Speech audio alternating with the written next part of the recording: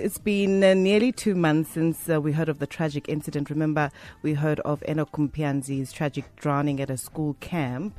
And now MEC for Gauteng Education Panyaza Lesufi has released an executive summary of the forensic report into the death of the grade 8 Parktown Boys High School learner. The pupil did drown at the Nyati bush and river break on the first day of school this year during a grade 8 school camp.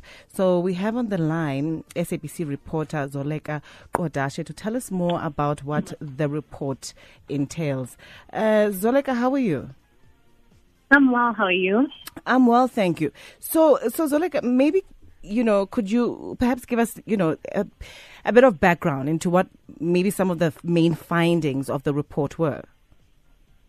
Okay, well, the report was released yesterday. The boys' high school here in Johannesburg, and basically the lawyers, because the Department of Education in Gauteng had appointed an independent firm to look into the incident. So they delivered the report yesterday, and they found a couple of damning findings. What they found was that the teachers that had embarked on the school trip with the learners were negligent in their responsibilities. So what happens is that when learners are on a school camp, the teachers take on the role of the parents. So that's called in local parentis. And that the firm found that the teachers were in fact in breach of that code.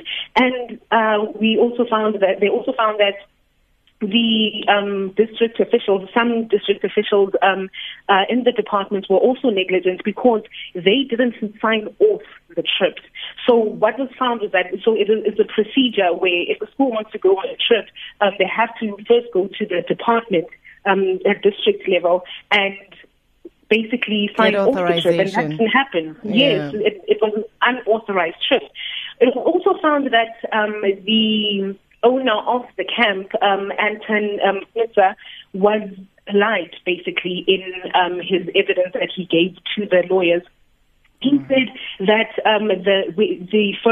the team went to the camp on the 24th of January. Now the camp happened on the 15th, and he said that the levels of the dam on the 24th were actually higher than they were on the day of the camp when the boys went to the camp.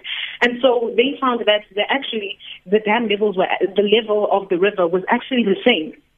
He also said that the learners didn't actually go into the river. So this was not corroborated by the principal or the learners or facilitators at the camp. They said that the learners actually did go inside the river.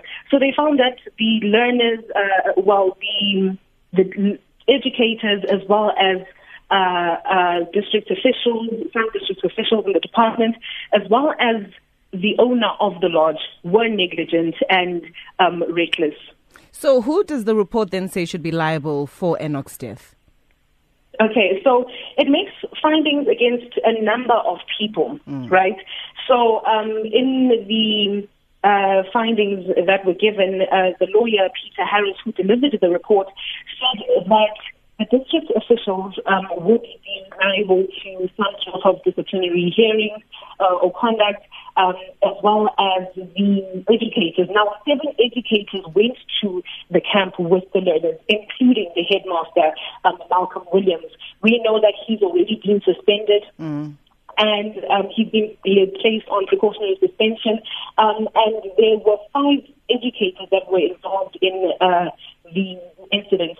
So what was found is that as the learners were embarking on the exercise that included them being in the river, there was no facilitator to assist them. So there was negligence on that part as well. So no lifeguards, no facilitators. No, nothing of that sort. And that is where the firm found that the keepers were in breach of their duties in local parental because they weren't at the scene when the incident happened. And what they found also is that by the time they reached the scene, some learners had already been swept off. So there were 15 groups they got to the scene when the 13 had already been swept off by the current of the river. So they got there only to assist 2 groups that were on the scene. Okay, and then, besides the suspension, have there been any charges that have been laid against the principal and the other educators? Well, the SABC for Education in Gauteng Panyaza Lesufi said that there would be criminal action taken against all those involved, and that from now on they are going to be instituting disciplinary hearings for the 7 educators as well as the principal of the school, Malcolm Williams, because he is, in fact, we must note, however, that the firm did say that the principal, when he arrived, because he arrived late, right? Yeah. When he arrived, he found that the learners didn't have any life jackets, and he tried to stop the exercise. But by then, it was too late. Despite this, the firm still says that he is also liable because he is sort of the CEO or the commander-in-chief of the school, the institution. Yes. Zoleka, let me just quickly take a quick break, and then we'll conclude with the interview straight after. Port Elizabeth, you're on 98.8 FM. Our music, your memories. Zoleka, thank you so much for staying on the line. We're speaking to SABC reporter Zoleka Gcabashe about the tragic incident that happened at the Parktown Boys High School, where we saw a young learner pass away on the first day of his schooling day this year. Zoleka, you're still telling us about how the recommendations do say that Malcolm Williams should have been a person, or should be a person that takes account of this incident. Yes, so the reason why he has to take an account, and all these other 7 teachers also have to take account, is because, as per the findings, the firm says that had there been the correct roll call at the school at the time of the incident, then the incident wouldn't have happened, or it could have been prevented. So what had happened was that when the learners came from Johannesburg and went to the northwest for the camp, they had a roll call that was done before they left. When they got to the camp, all the boys got off the bus and went inside the facility. Now, what happened is the correct roll call was left inside the bus.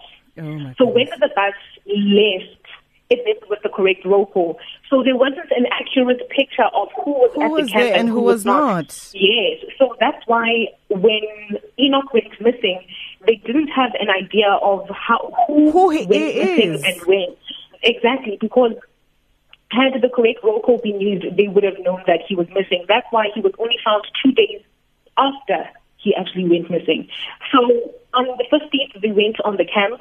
On the 16th, only at 12:45, was the principal alerted that actually Enock is missing. And at that point, that's when, on Thursday afternoon, on the 16th, that's when they started instituting, putting in place security measures and safety precautions. But only on the Friday, on the 17th, is when Enock was found. So Malcolm Williams is expected to also account, because had it not, he was the CEO, as they say, of the entire procedure and the exercise, although the report also notes that he did try to stop the exercise once he saw that the learners didn't have life jackets. But what about the campsite itself, Zoleka? We've heard allegations that there were a number of other pupils who have passed away at that same campsite. Why would the school have chosen that particular one for their own, grade 8 camp?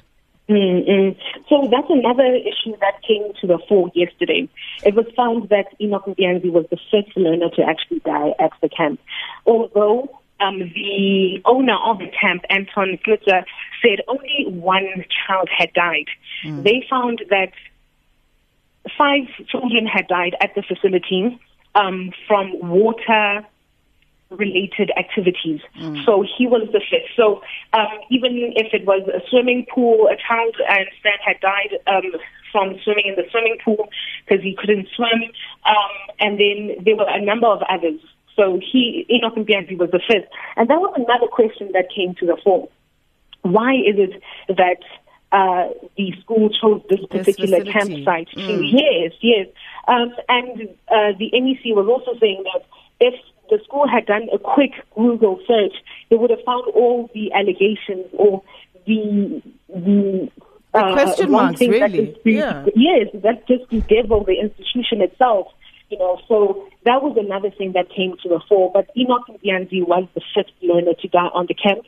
The MEC has said that no schools are supposed to go to the camp from now on, and also that this has been a continuous conversation that indemnity forms must also be reviewed, and proper procedures must be followed before schools embark on the campsite.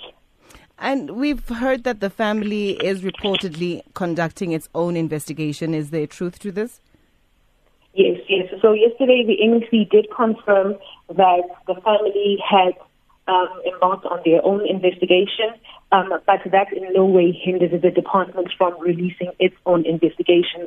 He did say also that the family was reluctant in giving, their own version of events as to when they were called, when they were alerted about Enoch's disappearance. And they were reluctant to do so, and you can understand because they were in mourning and currently are. But they've chosen to go on with their own investigation, which we are not currently aware of when it will be released or the process in that regard.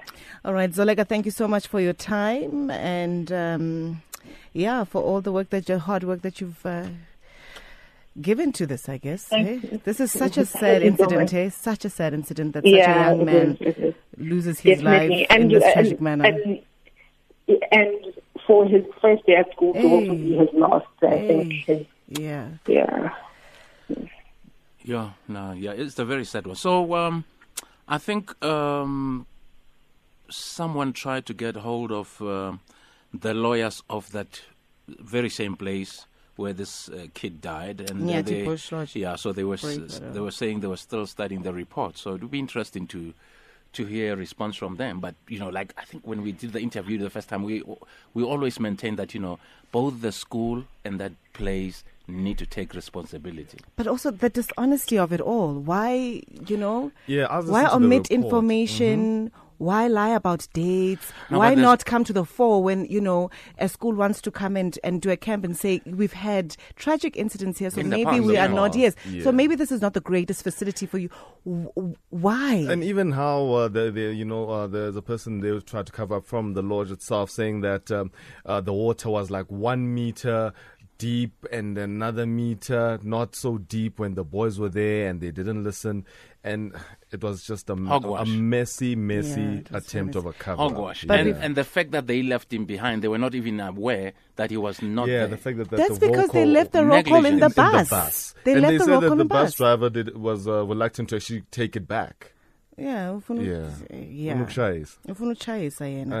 we have to give props to the MEC for Education. Panyaza Lesufi has been at the fore of this. No, absolutely. He's really wanted to get to the bottom of this and to get people to pay for or to account for what they have done. And, we appreciate him for tragedy. 13-year-old. 13 years old. First day of school. This should be the most exciting day of school. You're meeting your friends. It's your new year of, your academic studies. And here you are. Your life is snatched away from you because of negligent adults.